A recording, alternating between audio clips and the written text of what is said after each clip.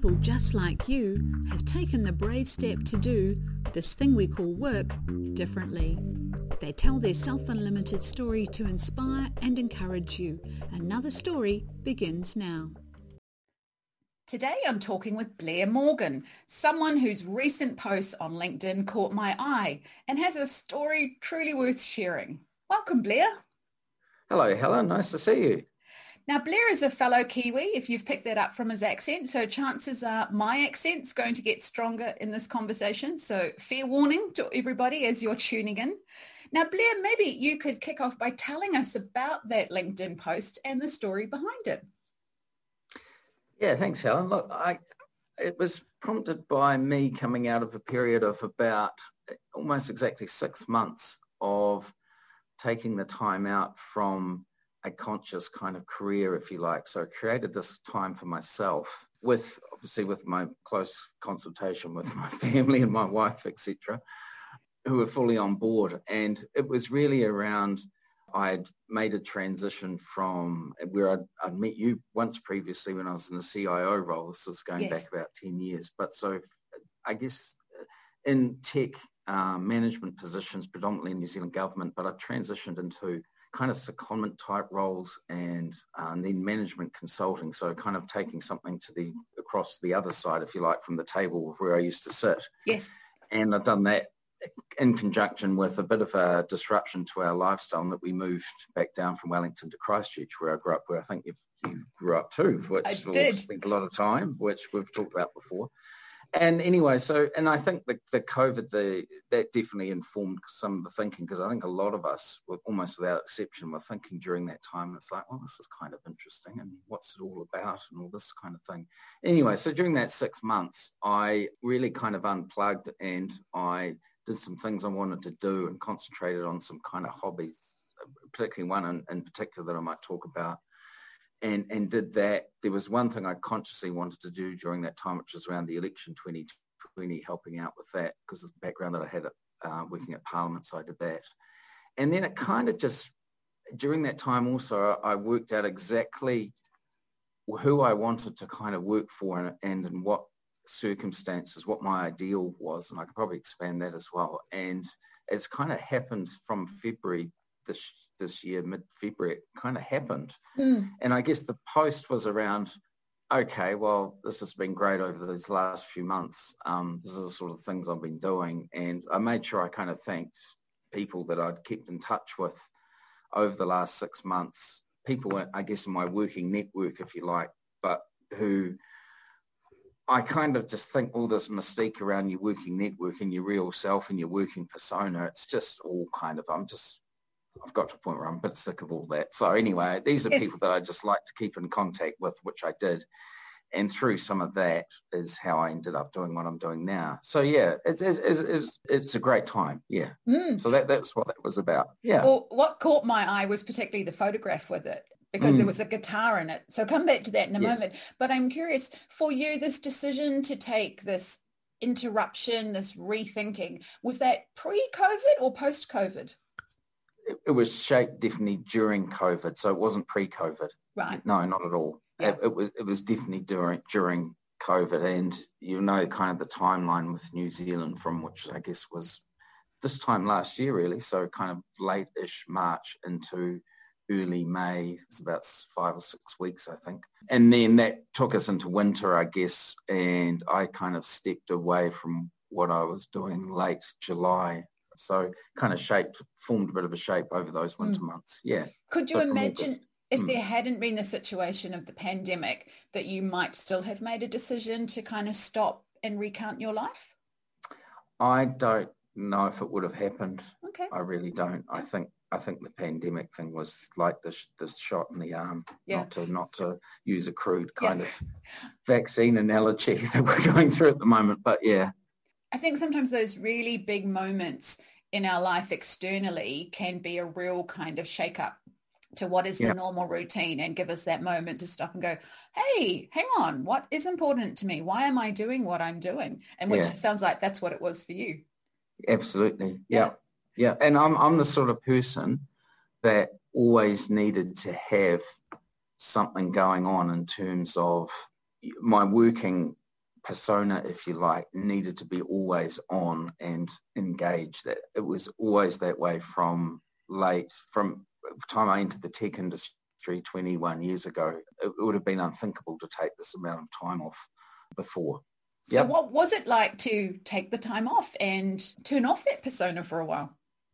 Oh, it's just fantastic. Yeah, I think it's fantastic, with the odd caveat that you've just got to make sure that if you feel that perhaps there's an expectation not around your immediate family or those you might hold really, really close to you around, is this really what you should be doing, or what are you doing? Or have you got a job yet? Or what are you doing, sort of thing. If you need to have your mind completely in sync with having an answer to that, or knowing keeping in touch with what you're doing and what your aim is and so on, then it's fine. And I will admit, I mean, maybe a couple of times during that time it was like, oh, this is,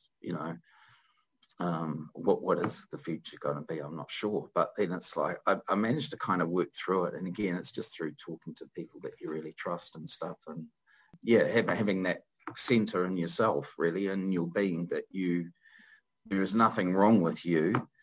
You are a good operator at what you do and all this. And so, that kind of reinforcement. What that suggests to me is that we have a very strong tie in our sense of identity and our sense of worth and our sense to fulfill that social contract of bringing in some money, that when people see us not working, that somehow we've become untethered from the world. Or even for ourselves, like, well, who are we? If I can't say, hi, I'm Blair, I'm X, insert title here from company X. And so I'm like, well, I'm Blair, who's and on a break or doing something that somehow it kind of suddenly creates that space where it's like, well, who am I and what am I doing? And I've been on similar breaks myself. And I think people get very concerned, like, they don't like to see holes in your resume. It's not good when you see that, because people think, and I think, well, what do they think? Do they think that I'm just sitting around twiddling my thumbs? Or where is my sense of worth? Is it when I'm actually got a title and I'm tethered to an organization? And also that element too. And I thought it was interesting you said having consultation with your family, because for some people it's like, well, it doesn't really matter what the title is. It's that if money's coming in, because that's your job, you're meant to be, having income to provide for the family. So who are you if you're not the breadwinner or the provider of the family? Yeah. And I think that's, I guess, especially true. I mean, I don't mind kind of maybe saying how old I am. I'm in my early 50s now. And, I grew up at a time where there was really still, my mother didn't work, my father worked, and there was still that kind of Mad Men as in the TV program, that kind of environment, if you like, that was getting, it really took until I think the 80s there and various things happened, certainly in New Zealand, but I think across society, where that kind of shifted. Yeah, you're absolutely right. It's like both of us working, and as I say, in my early 50s, I mean, maybe there weren't some of those intense pressures that we would have financially that maybe we had 20 years ago. But I still think back and it's like, wow, there is kind of ways you can maybe get around or just try and incorporate that, encompass it and tolerate some of these kind of points where these things happen, where perhaps you do move out of the working environment for a time, Particularly people who've been employed for a very long time.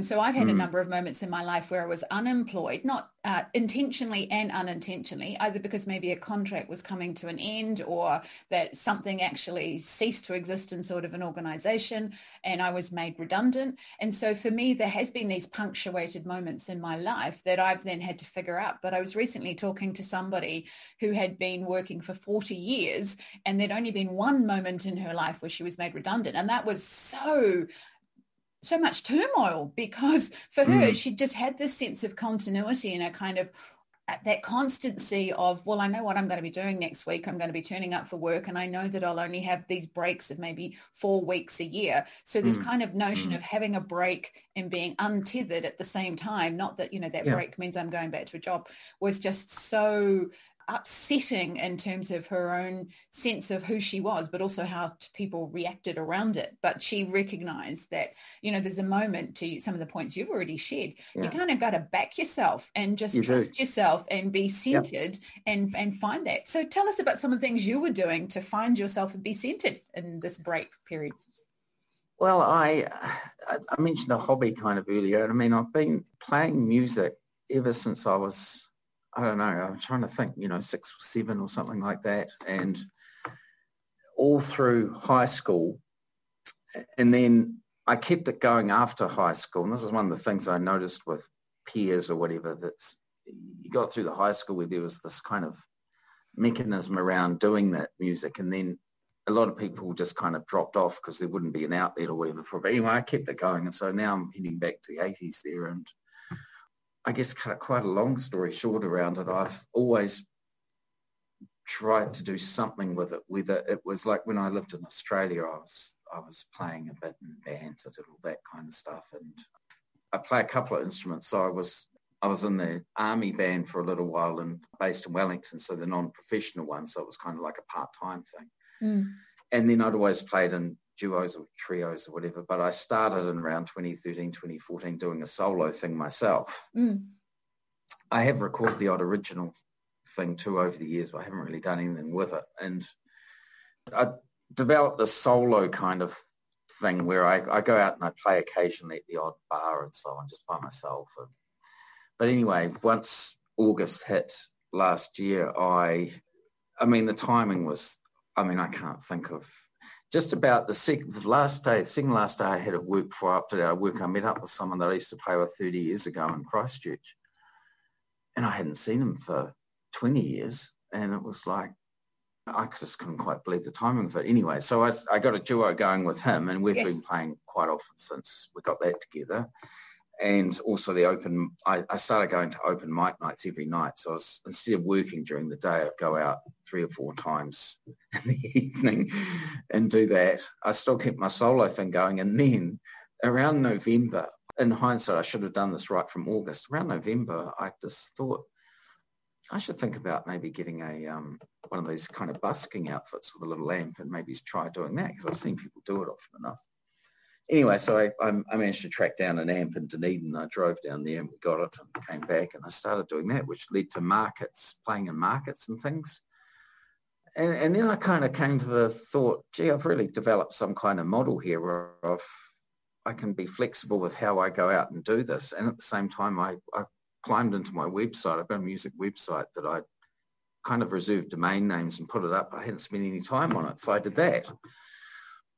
And if I think about some of this activity I was doing, it was not about, even the busking thing wasn't about the money really. It was around, well, I could practice at home in a room by myself, or I could maybe just go out and do it, have an extra edge to it when I do it all the time to actually challenge myself. And it also gives me a time of the day when I know I am going to be focused on doing something. Because one of the things when you take your time out is you just got to be careful about your time, about, even though it's your time, there's certain planning around your time that I think you really need to.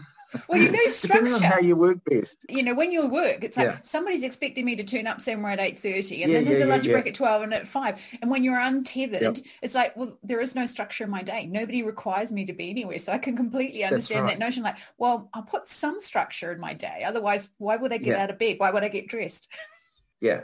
So it kind of was the busy thing. And I will acknowledge some of these things that I do does bring in a little bit of income, but honestly, it's only enough really to go out and get more strings or something, or just to, cover the costs of them.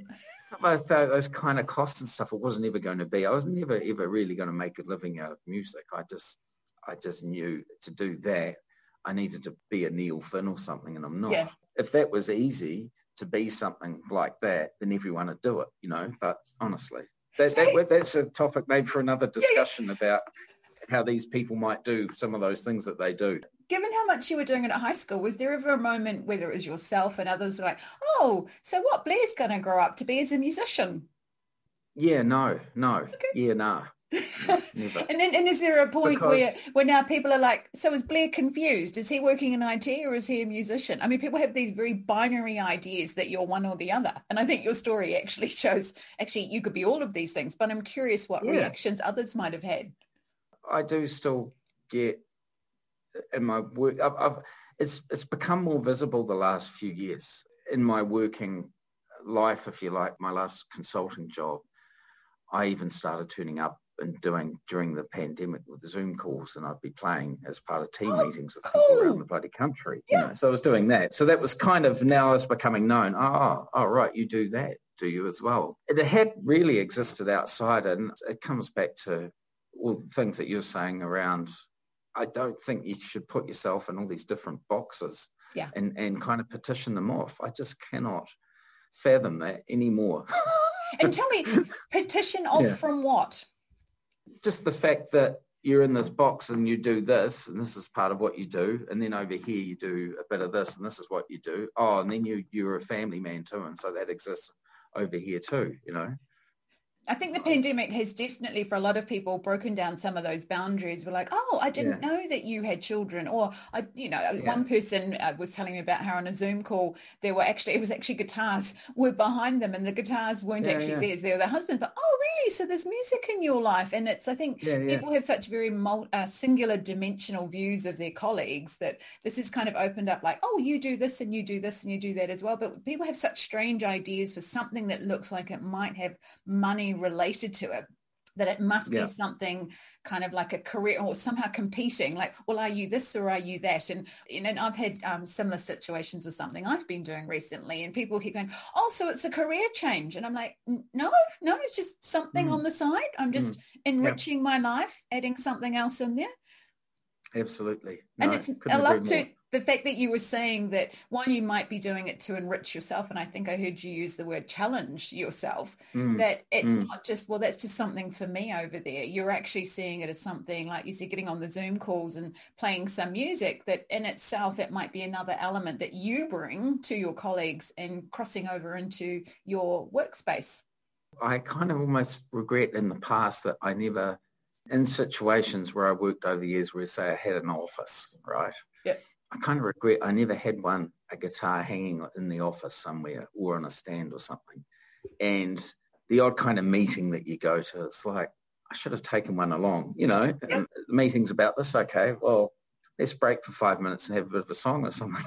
That might sound really weird, but I just think, because I see the reaction of people and stuff, and I don't know, music seems to be something that still, you know, people can feel a bit better after hearing something.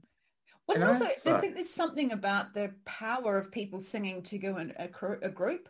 And, you know, from a team development point of view, it's a collective activity. You've literally got a few dimensions, and I could go quite off on a professional tangent here in terms of like, okay, we're going to have to listen to each other so that we're in tune with each other and we're in time with each other. And if we wanted to be a bit creative, somebody might go in harmony and add to a rhythm that's below it, or other people might bring in different instruments. And I think there could be a wonderful thing if people, because I think music's one of those things people go, oh, I can't carry a tune, or I'm no good at this. It's kind of almost got its own little bubble that it's like, well, no, that stays over there and I'm just a listener. I'm not a participant.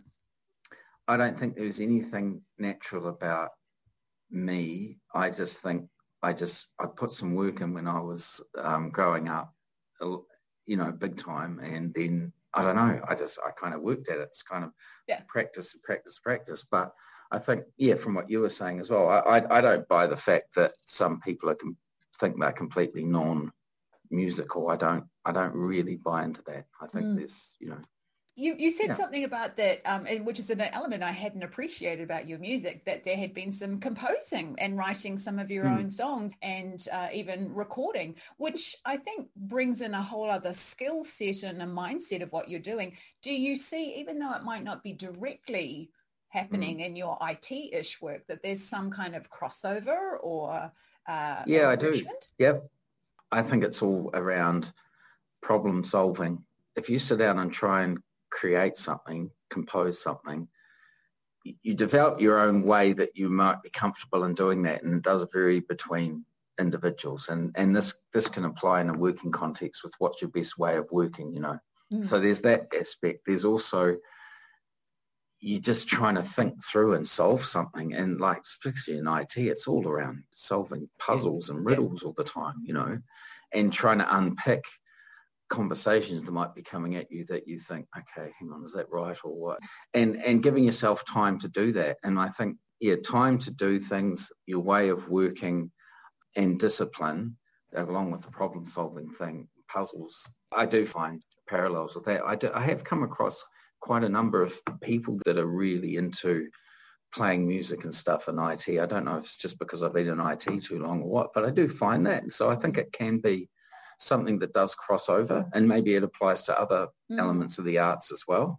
It's one of those interesting conversations when people are talking about like the STEM subjects are the important thing, and somehow the arts are less important. And I think what you're putting here is a case for actually some of those things that you do that might be arty-like actually have validity and can contribute quite richly to those STEM type subjects or fields. Yep.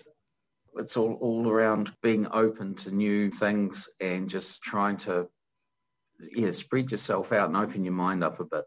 I would imagine, given that you have children, that this means as a father, there's certain advice that you would be giving them that's possibly the advice that you would have liked to have given your younger self. About how you might, particularly because, you mentioned, we were of a similar age. So our life experience starting work in the 80s was quite different than those who are going to be starting work in the 2020s. But I still think there's some things that maybe we knew or appreciated, maybe because it was a less technologically fast-moving world.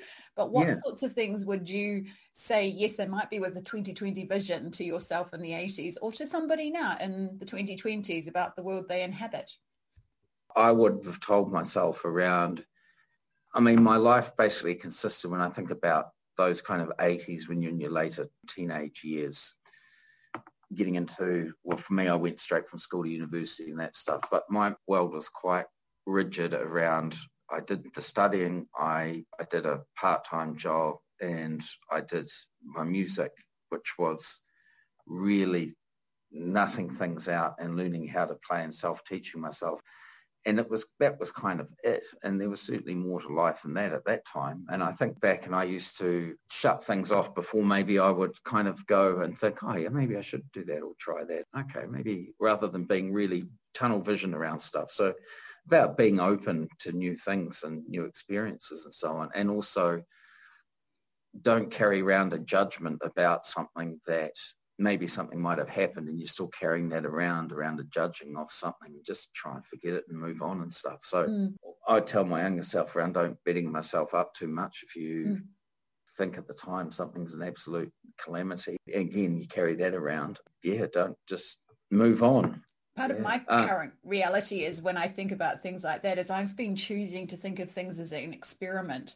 And while I might not have started out intentionally thinking of it as an experiment, if I conceive of it as an experiment, it kind of gives me a different way of approaching, going, I actually don't need to succeed. The notion of whether I succeed or not actually doesn't have to be on the table, because I don't know what I don't know. And also too, I can do this thing once and I might never do it again. It's not like this thing has to build on this thing, has to build on this thing. And it's like I have to have figured it all out about why I'm taking this step. It's like, why don't I just try it? And, if nothing else, I'll learn I like it, I don't like it, so I can do more of it or less of it. And so I think it just takes a certain kind of pressure off about, I'm supposed to have figured out how this fits into the bigger plan. It's like, no, I don't. I'm supposed to actually only do this if it has a high measure of success. No, I don't. Yep. And that's the kind of advice I'm giving young people these days. But I also recognize that I have the benefit of having a workscape that's 35 years of age. And so some might look and go, yeah, but you've tried a few things. I think, yes, but please take this wisdom gained over those many years, and you can actually have a different workscape. You could approach it very differently than how I did it. I like how you've coined that term. I like that, workscape. It's good. Tell me what workscape means to you then. Oh, I just can't go past the balance thing. I acknowledge I didn't get that right. For many years, I think I was just too wrapped up in as we've talked about, either a working persona and perhaps an application or a diligence around that was just out of whack. And that's probably around maybe taking things a bit too seriously or beating myself up or whatever, and constantly trying to, just that it's like, okay, it's just one part of your existence, if you like, Yes. It's not the be all and end all. At your, I'm getting quite philosophical here, but maybe at your memorial service, no one is going to say, oh, what a fine infrastructure manager at New Zealand Parliament he was, or CIO at that time. What an amazing achievement that was. Well, they're not going to say that. They're going to say, well, he showed empathy. He was a nice person. He was nice to others. He showed empathy. If they want to talk about your working things, so he was good at what he did. He was a good operator. But I imagine people are going to remember, wasn't he the guy who turned up to the meeting with the guitar? Yeah, well... Wouldn't that be the lovely eulogy that somebody gives it and says, I remember that song that he wrote. That really spoke to me. Yeah. Which I think offers such possibility where people might think, that would be the dream of a musician. It's like, well, no, actually, I was a person who was multifaceted and all my technicolor. Yep. Yeah. Blair, thank you so much for sharing that story. It has been fascinating. As I said, it caught my eye because you don't normally see people putting a post on LinkedIn with a guitar in it. It just kind of jolted in terms of that notion of LinkedIn, but I'm loving that you are fully embracing this richness, and thank you for sharing. Thank you, Helen. Oh, pleasure. Workscapes are changing everywhere. For more goodness to change your workscape, visit www.beselfunlimited.com